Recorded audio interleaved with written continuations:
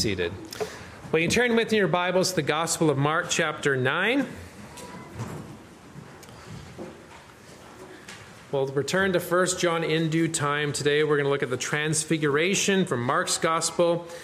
So we're just going to look at verses 2 through 8, but I will begin reading at chapter 8, verse 34, all the way to chapter 9, verse 13 to set the context.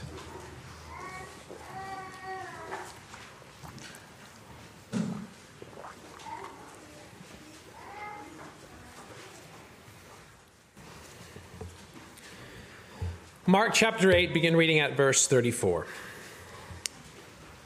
When he had called the people to himself with his disciples also, he said to them, "Whoever desires to come after me, let him deny himself and take up his cross and follow me.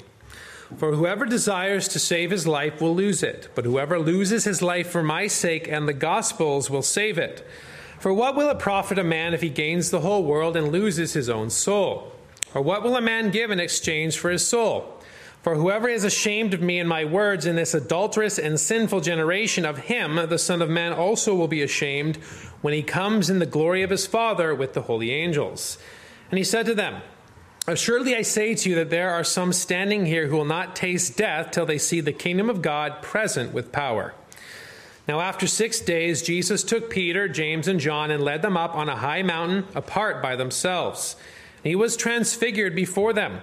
His clothes became shining, exceedingly white, like snow, such as no launder on earth can whiten them. And Elijah appeared to them with Moses, and they were talking with Jesus. Then Peter answered and said to Jesus, "Rabbi, it is good for us to be here.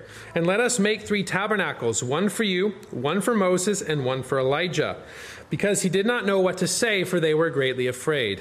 And a cloud came and overshadowed them. And a voice came out of the cloud saying, "This is my beloved Son, hear him."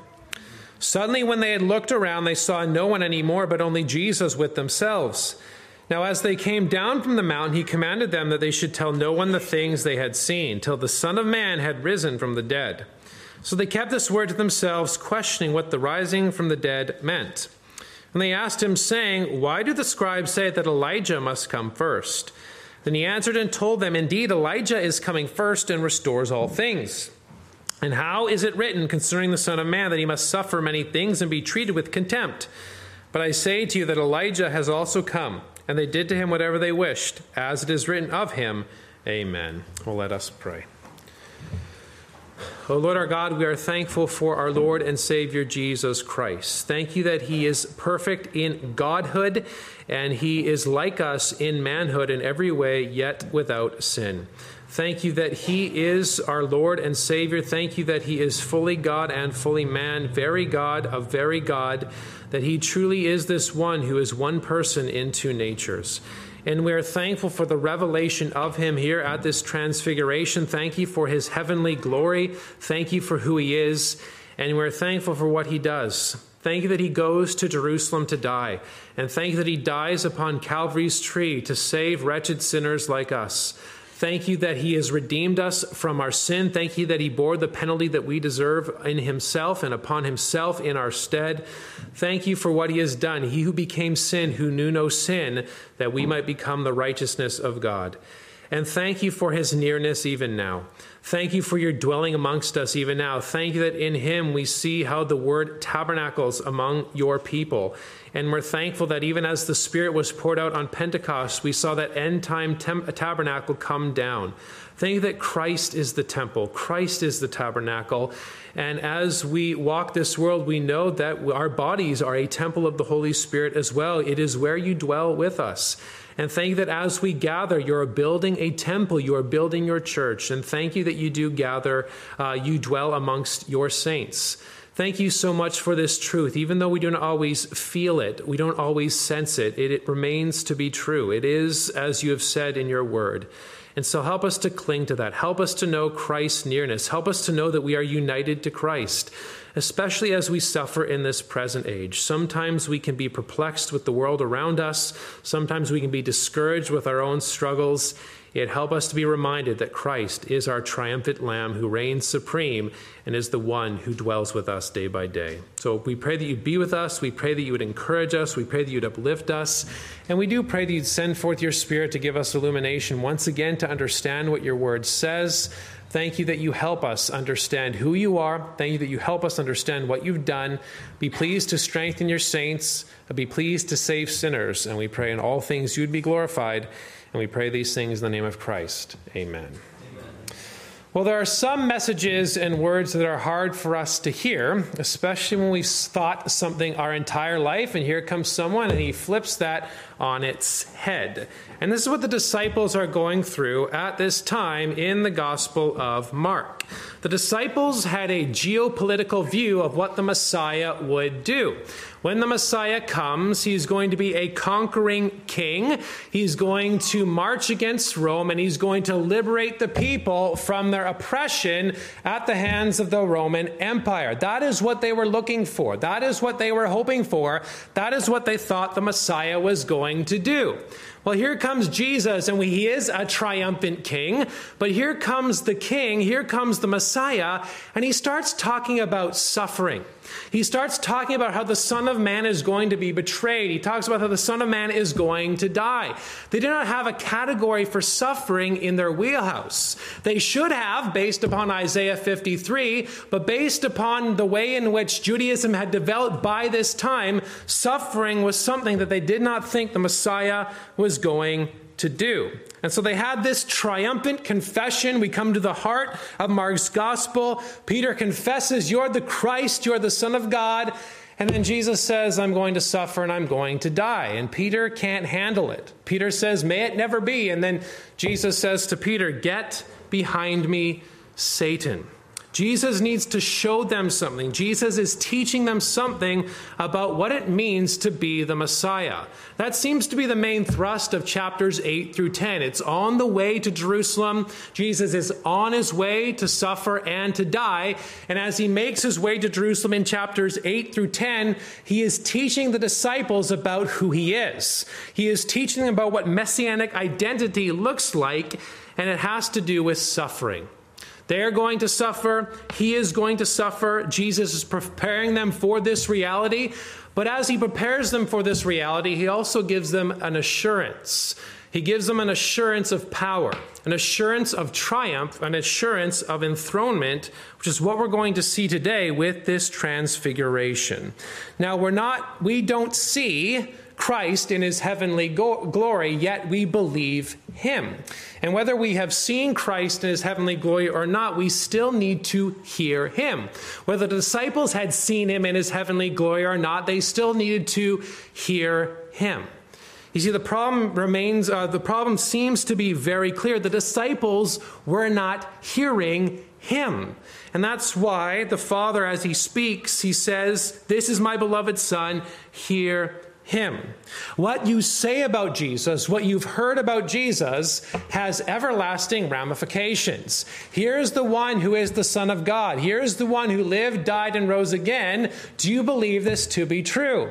If you answer that question in the positive, be assured you have salvation. If you answer that question in the negative, then unless you believe upon him, you will die in your trespasses and sins. Jesus, the prophet, must be heard. We must not forget what he says. We must not forget what is revealed concerning him in his word. So the problem is people don't hear him, and the problem is people do not fear him, which is what we also see as well in these verses. And hopefully we'll unpack that as we go through. But in Mark 9, verses 2 through 8, Jesus reveals himself with power to his inner disciples who are concerned about suffering. Here's what's going to happen. Suffering is going to occur, but yet here is the King who is triumphant. Here is the King in his heavenly glory. Here is the King who shall reign supreme. So we'll look at this transfiguration under 3 headings this morning. First of all, we'll see our God revealed in verses 2 through 4. Secondly, we'll see our God revered in verses 5 and 6. And secondly, we'll see our God who remains in verses 7 and 8. So 3 R's: a God revealed, a God revered, and a God who remains. So let's first look at our God revealed in verses 2 through 4. So Jesus is taking 3 disciples up to the Mount of Transfiguration, and the context, the place in the gospel is important. Again, we've come to that main question in chapter 8. Remember, Mark is answering the question, who is Jesus? And we finally drive to that point where Peter confesses, you are the Christ, the Son of God. And then Jesus talks about what disciples are going to endure. Whoever desires to come after me, let him deny himself and take up his cross and follow me. The Son of Man is going to suffer. The Son of Man is going to endure the cross, and after the cross, he is going to receive the crown. But the disciples wanted the crown before the cross. They wanted glory rather than suffering. But what Jesus is teaching is that the cross precedes the crown. The Savior is going to die upon that cross, but that's the way in which he's going to triumph. But the disciples have to understand that the life in which we live in this world is going to be filled with suffering. There's triumph. We reign in Christ, but yet in this present evil age, as this world is not our home, we are going to suffer. Whoever desires to save his life will lose it. Whoever loses his life for my sake and the gospel's will save it. For what will it profit a man if he gains the whole world and loses his own soul? Or what will a man give in exchange for his own soul? Whoever is ashamed of me and my words in this adulterous and sinful generation, of him the Son of Man also will be ashamed when he comes in the glory of his Father with the holy angels. The Messiah is suffering now. The Messiah is going to suffer, but the Messiah is also going to reign. And so after Jesus talks about suffering, he gives an assurance in chapter 9, verse 1. Surely I say to you that there are some standing here who will not taste death till they see the kingdom of God present with power. They're going to see something about the kingdom in its power. They're going to see something about the king in his power. And what I think is going on here, what verse 1 refers to, I think refers to the resurrection of our Lord and his ascension into heaven. Later on in chapter 14, Jesus says that you will see the Son of Man coming with the clouds of heaven. When we talk about Jesus coming in the cloud, the Son of Man coming in the clouds of heaven, even in verse 38, I don't think it refers to his second coming. I think it refers to him ascending into the Ancient of Days. It refers to ascension into heaven. Where do we see Christ triumphing? It's when the one who is raised from the dead is seated at the right hand of God the Father. And so things might look bleak for the disciples now, but Jesus is assuring them that the Son of Man is going to reign. He is going to win the day. He is going to be resurrected, and he is going to ascend into heaven. But the transfiguration then, what do we do with that? That is a foretaste of the King in his heavenly glory. So even before the Savior goes to die upon the cross, after he's just probably scarred the disciples with respect to suffering, he gives them the assurance that they need. You're going to see the kingdom of God present with power. They've already seen in breakings, they've already seen some miraculous things that the Messiah has done, but they're going to see the King in his heavenly glory before he goes to the cross and before he triumphs. God gives them the assurance that they need as they make their way to Jerusalem. And so, verse 2. After 6 days, Jesus takes the 3 inner friends, the 3 inner disciples, Peter, James, and John. 6 days after that promise that we see in verse 1, he leads them up on a high mountain apart by themselves. So Peter, the some referred to in verse 1, refers to Peter, James, and John. I do think there's a lot of connections with the Transfiguration, with the Old Testament. And certainly one allusion that we can see in verse 2 is the allusion back to Moses ascending the mountain of Sinai.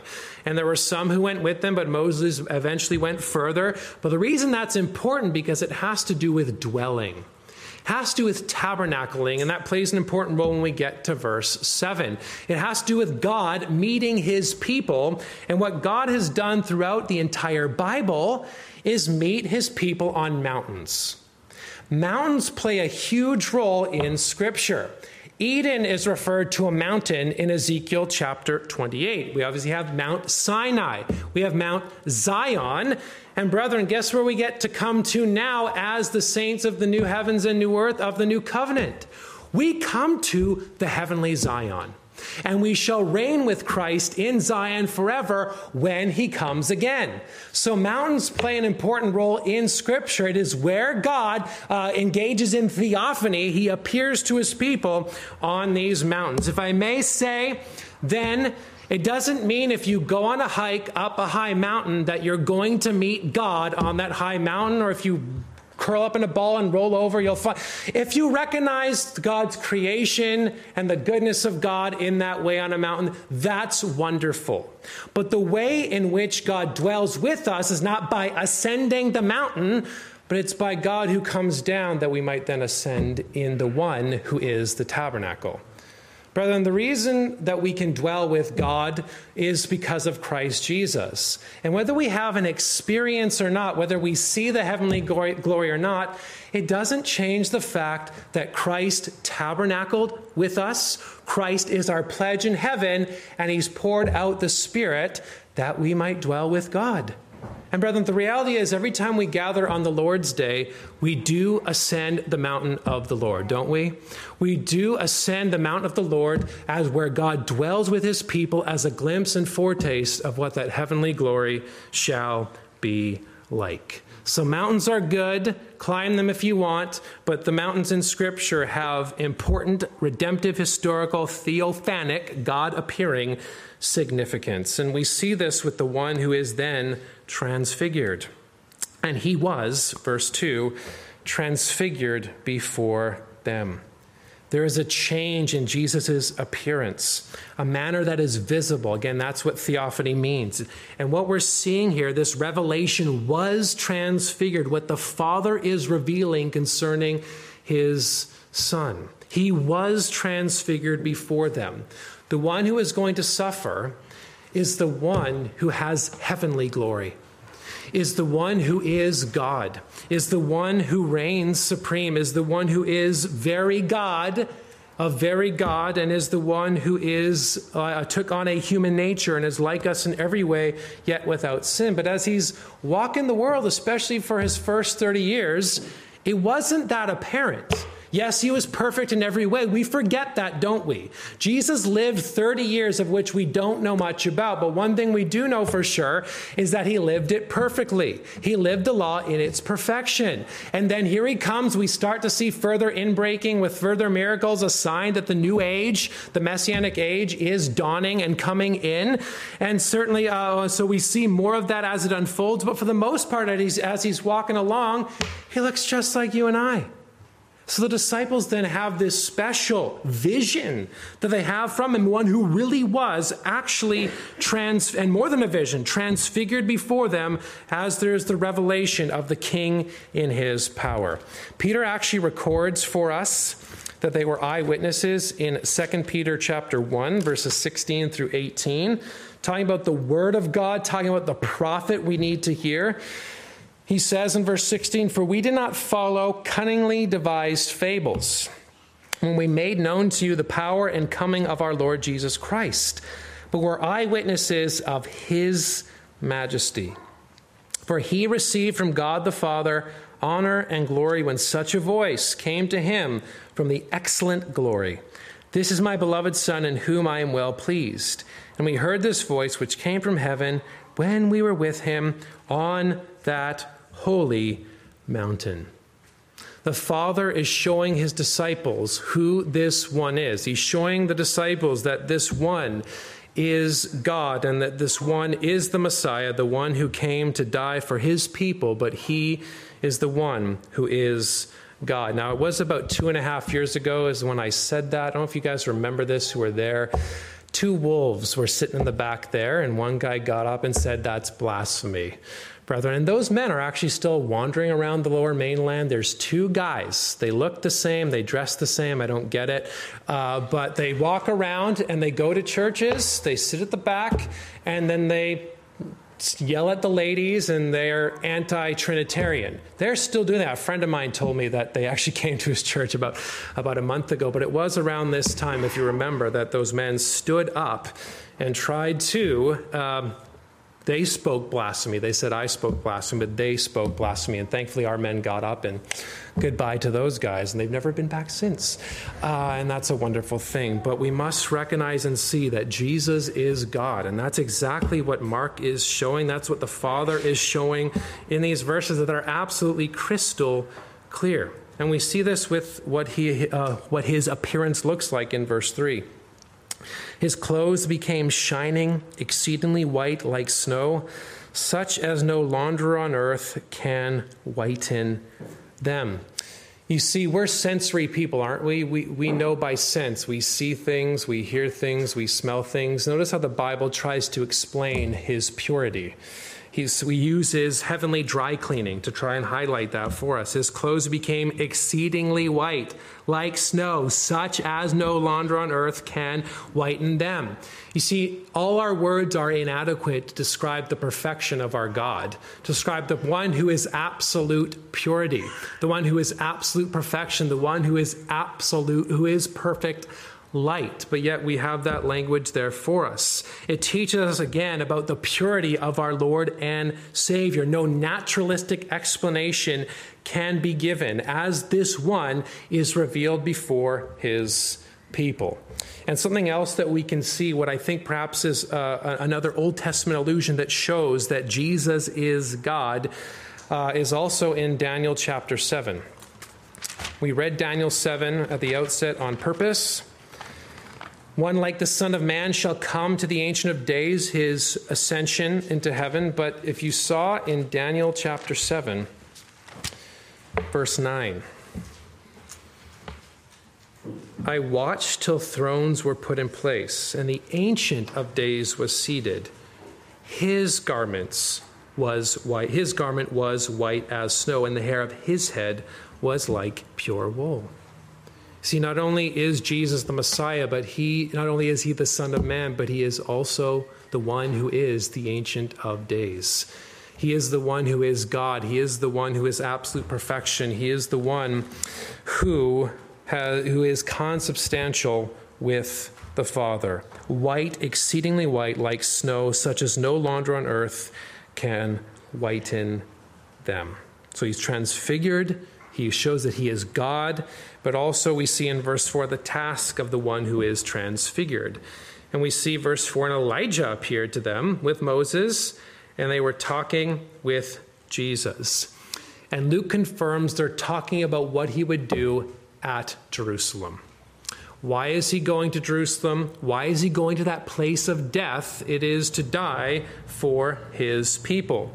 He is discussing his role as mediator, but also his role as prophet, priest, and king, as the one who fulfills all the law and the prophets. Don't miss that it's Moses and Elijah that he's speaking to. There's a redemptive historical thrust. As the Bible unfolds, we see things revealed about the one who would come. We have to have the old and the new.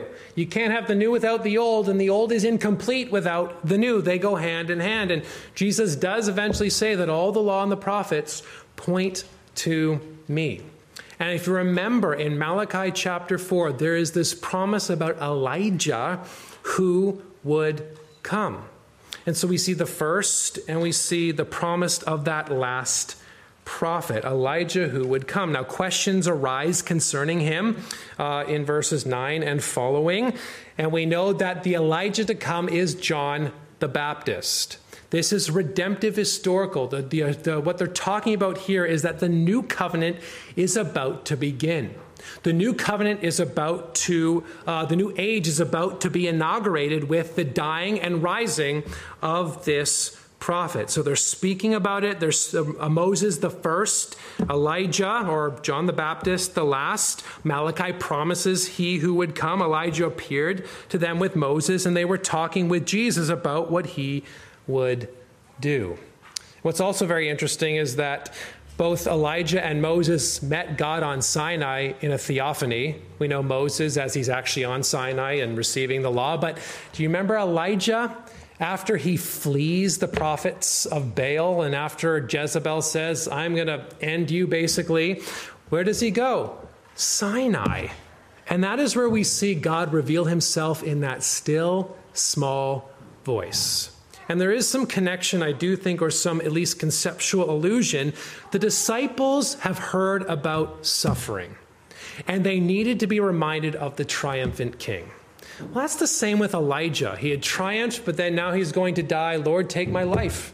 He's in a pit of despair. He is concerned with his own life. He's concerned with the things going on in Israel. And what does God do? He reveals himself to Elijah and says, 7,000 have not bowed the knee to Baal. You see, God does meet his people in the times that we need it. Not always in these theophanic ways, but God is pleased to speak to us in his word. We need to be reminded that the king has triumphed. That is the encouragement that this passage should bring to us. They have seen the king in his glory. They're going to see him die. They're going to see him resurrected in glory. And they see him now as he is. And that's the hope that we have. The disciples saw it. We believe it. The church triumphant sees it. And we, the church militant, believe what is said concerning him. He really is reigning. We don't see it, brethren, but he really is at the right hand of God the Father. And that is the comfort and encouragement you and I need as we suffer in this present age. Elijah suffered. The disciples are suffering. Daniel, they're in exile. And here's this vision about the one who comes to the Ancient of Days, this one whose kingdom shall have no end. But what about all those other kingdoms? What about Persia? What about Greece? What about Rome? They're all going to fall, and his kingdom shall reign forever. Shouldn't that give us encouragement, dear brethren, when we are suffering in this present evil age? Our King reigns supreme. Our King is triumphant. And when we have moments where we forget that, moments, is Christ really reigning? We can come back to the Transfiguration and be reminded that he reigns now supreme. By the way, that's also the point of the book of Revelation. Christ is triumphant. We go through tribulation. Whatever you might think about all the visions and the hard stuff, by the way, the visions build upon one another. I think they're different angles highlighting the same things. We suffer, Christ reigns. This present world is filled with tribulation. Christ is on high. Christ will win the battle. Babylon's going to fall. Beasts are going to be no more. I don't think there's going to be an end-time beast, dear brethren, but I think there are many beasts that permeate throughout the centuries and permeate even now. There are beasts in this world. Well, who is triumphant overall? The King who reigns supreme. So, brethren, as we suffer, don't forget that the King reigns forever. And we see the disciples receive that assurance with this transfiguration before them on Mount Sinai. He reveals himself. He reveals that he is our God. So that's our God revealed. Let's then look secondly at our God revered in verses 5 and 6. Our God revered. Now, I don't know what I would do in that moment, so I cut Peter a little bit of slack. But verses 5 and 6, notice Peter, who is a ready, fire, aim kind of guy. Peter answered and said to Jesus, Rabbi. Again, Peter doesn't really understand what's going on. He calls him rabbi. I mean, he's not just a rabbi, is he? The one who's transfigured there, shining with this great white laundry or white garment. He doesn't know how to handle it. Rabbi, it is good for us to be here. Okay, and then he speaks. And let us make 3 tabernacles, one for you, one for Moses, and one for Elijah. Why? Because he did not know what to say. I mean, here it is. What's going on? What do we do here? Oh, maybe we're just going to be here forever, right? That's why he talks about the tabernacling.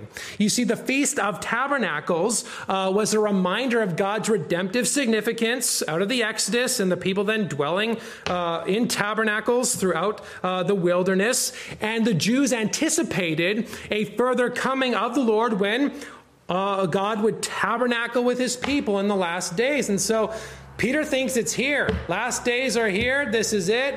I don't care about those other 8 guys who are down the mountain. We're just going to continue on forever.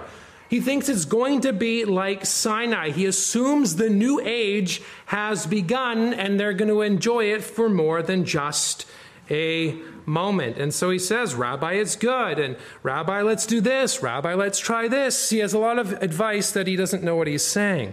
Let's make 3, one for you, one for Moses, one for Elijah. This is interesting because he did not know what to say. And notice why he doesn't know what to say. For they were greatly afraid. Here is the king in his glory.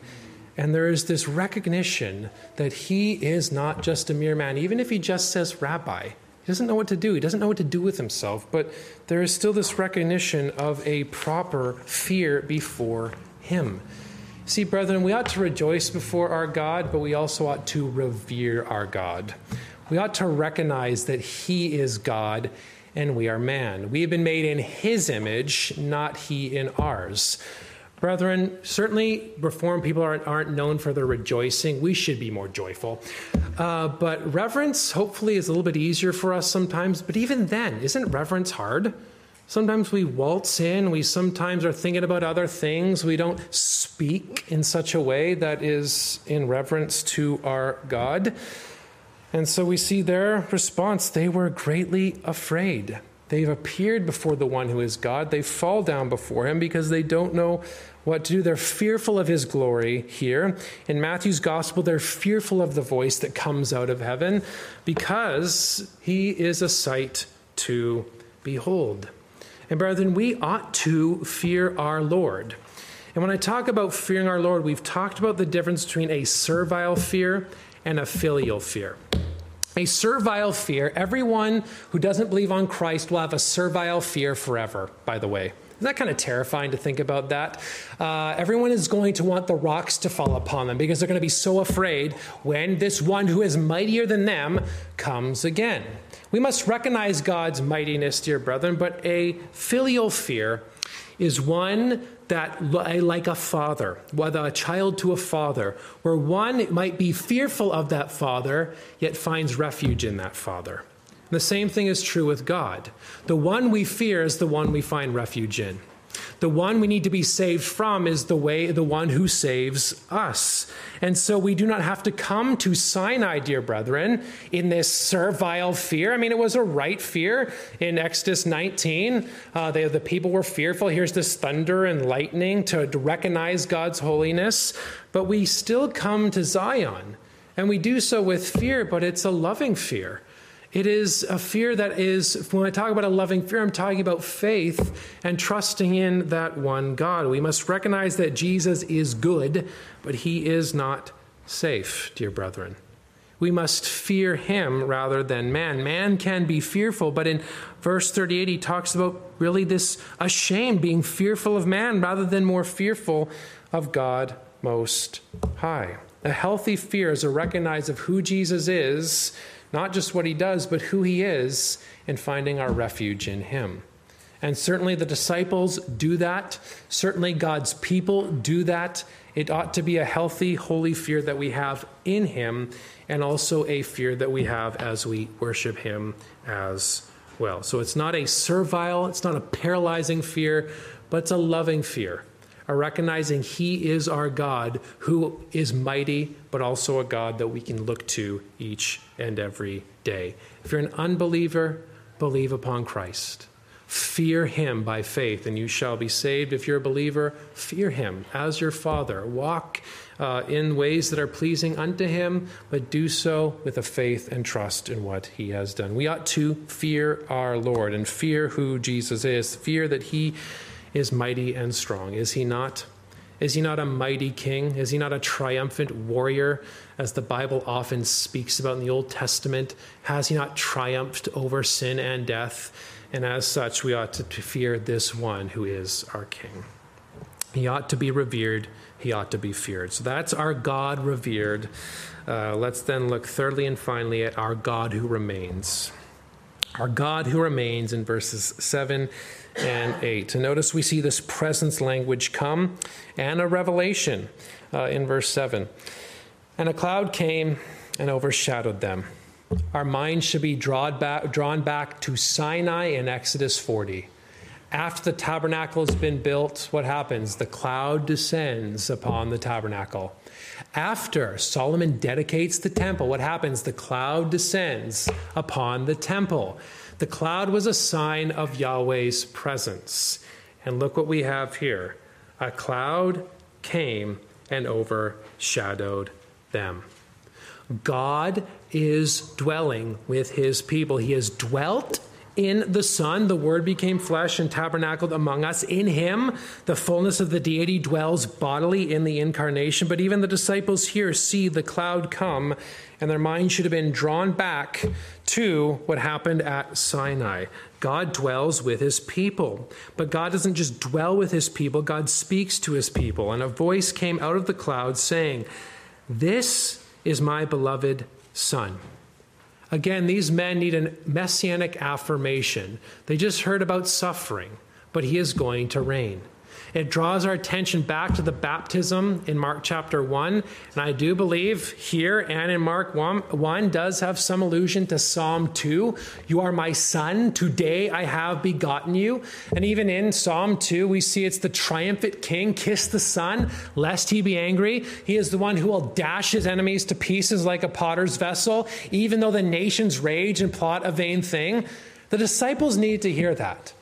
They're going to see their king and their Messiah suffer. They're going to be scattered. They're going to see him die a brutal death upon that cross, but they need this affirmation. Here is the king in his heavenly glory, and he shall triumph and he shall reign. This is my beloved Son. The one who is the Son of Man, the one who is the Messiah, is the one who is God. And I do believe this is a precursor to Mark 15:39, when the centurion says, "Surely this one was the Son of God." Remember, that's like the only time that Son of God is used in Mark's gospel. Remember, Mark's more subtle that way. Mark kind of keeps things close to the chest to draw us in. Even the word Christ is used in chapter 1 and then chapter 8 on purpose to cause us to stop and consider who this Jesus is. But the centurion says, "Truly this man is the Son of God." Well, we know that based upon how the Father speaks in verse 7. This is my beloved Son. And then notice the task. Hear him. What they must do, hear him. Jesus has been speaking already. Repent, for the kingdom of God is at hand. He has called Israel to hear in Mark chapter 4 with the parables. Now remember, the parables were for the purpose of blinding and hardening. But Jesus does say, "Who has ears, let him hear," a prophetic call. And certainly with with Elijah and Moses there, the idea of prophet is in view.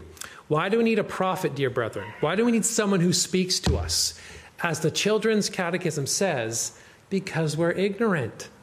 We need one to speak to us and to show us what sin is, and to show us what the kingdom of God is, to show us what the kingdom of heaven is, and to show us where our salvation lies. And the kingdom of God, the kingdom of heaven, is concerned with the salvation of souls. That's why Jesus says in Mark 1, "Repent and believe the gospel, for the kingdom of God is at hand." How do you enter into the kingdom of heaven, dear brethren? It is by faith. And what is the kingdom of heaven in this present world? It is the church, not some sort of utopia where we change society. Brethren, how do we triumph according to Revelation? Suffering.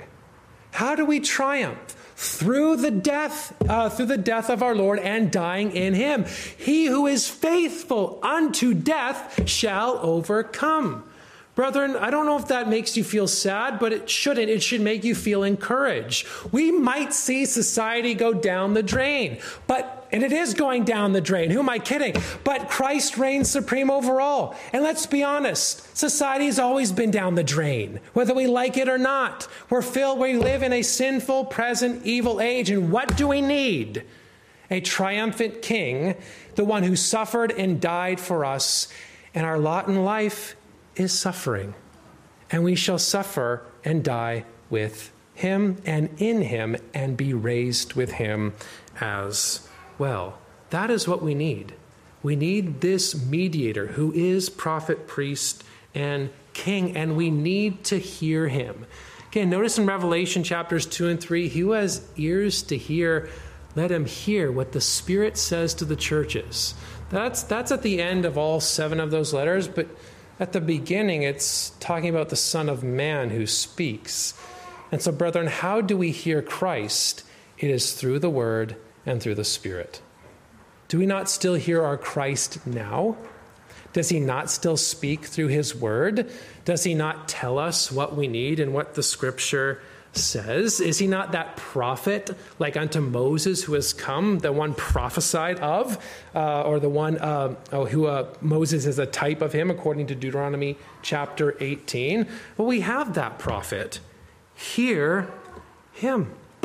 And that's also Peter's concern in 1 Peter 1. When there are false prophets, who do you need to hear?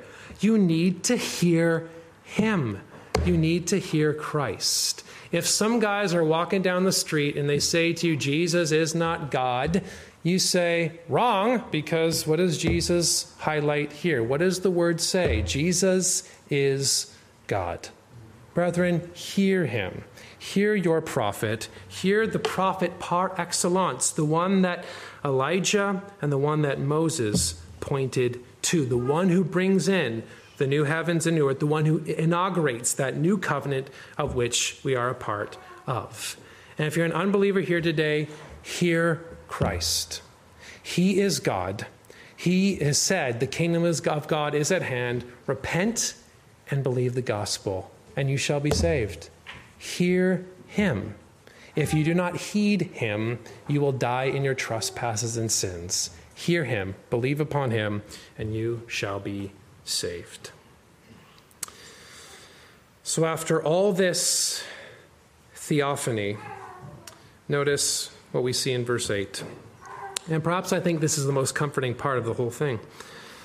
Suddenly, when they looked around, they saw no one anymore, but only Jesus with themselves.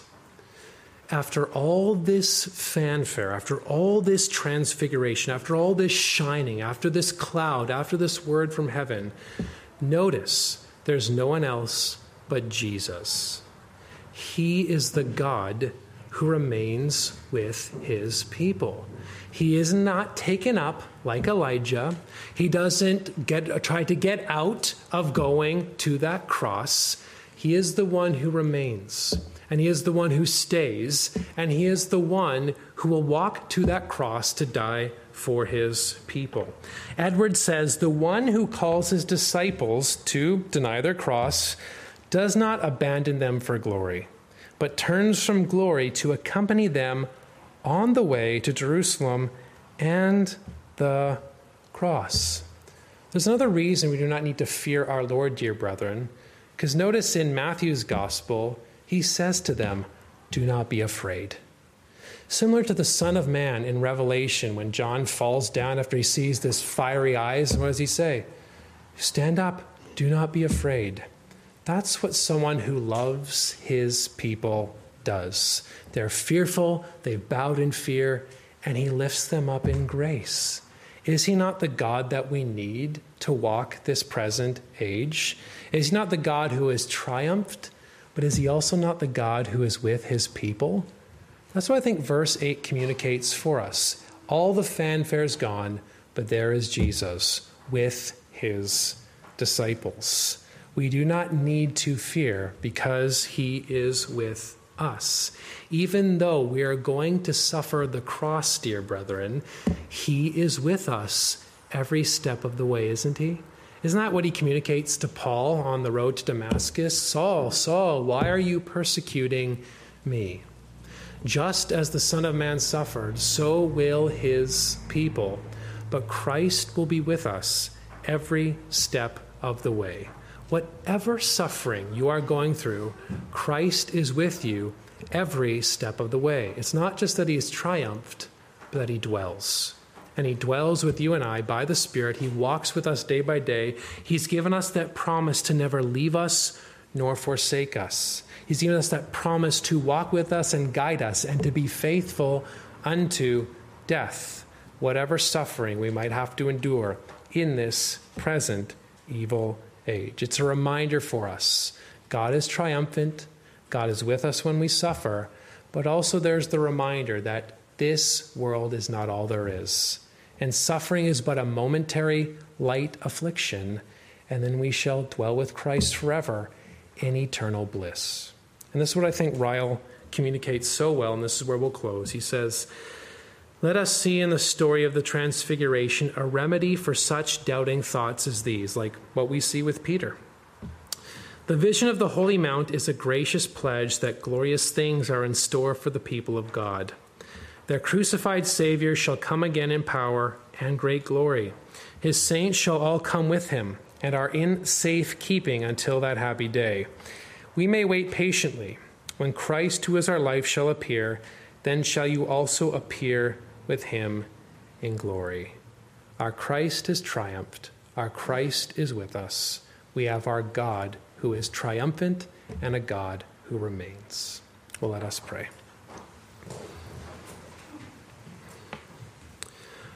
Our gracious God, we are thankful for the revelation of yourself in our Christ and in your word.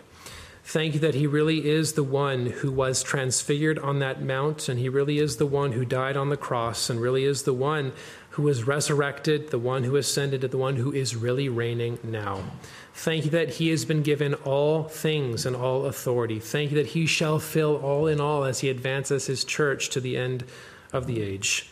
Thank you that all of this is meant to be an assurance for us in our suffering, an assurance that you are with us, an assurance that you guide us, an assurance that you keep us until the end, whatever suffering we might have to endure, but also the promise that we shall be glorified, the promise that we shall see Christ as he is.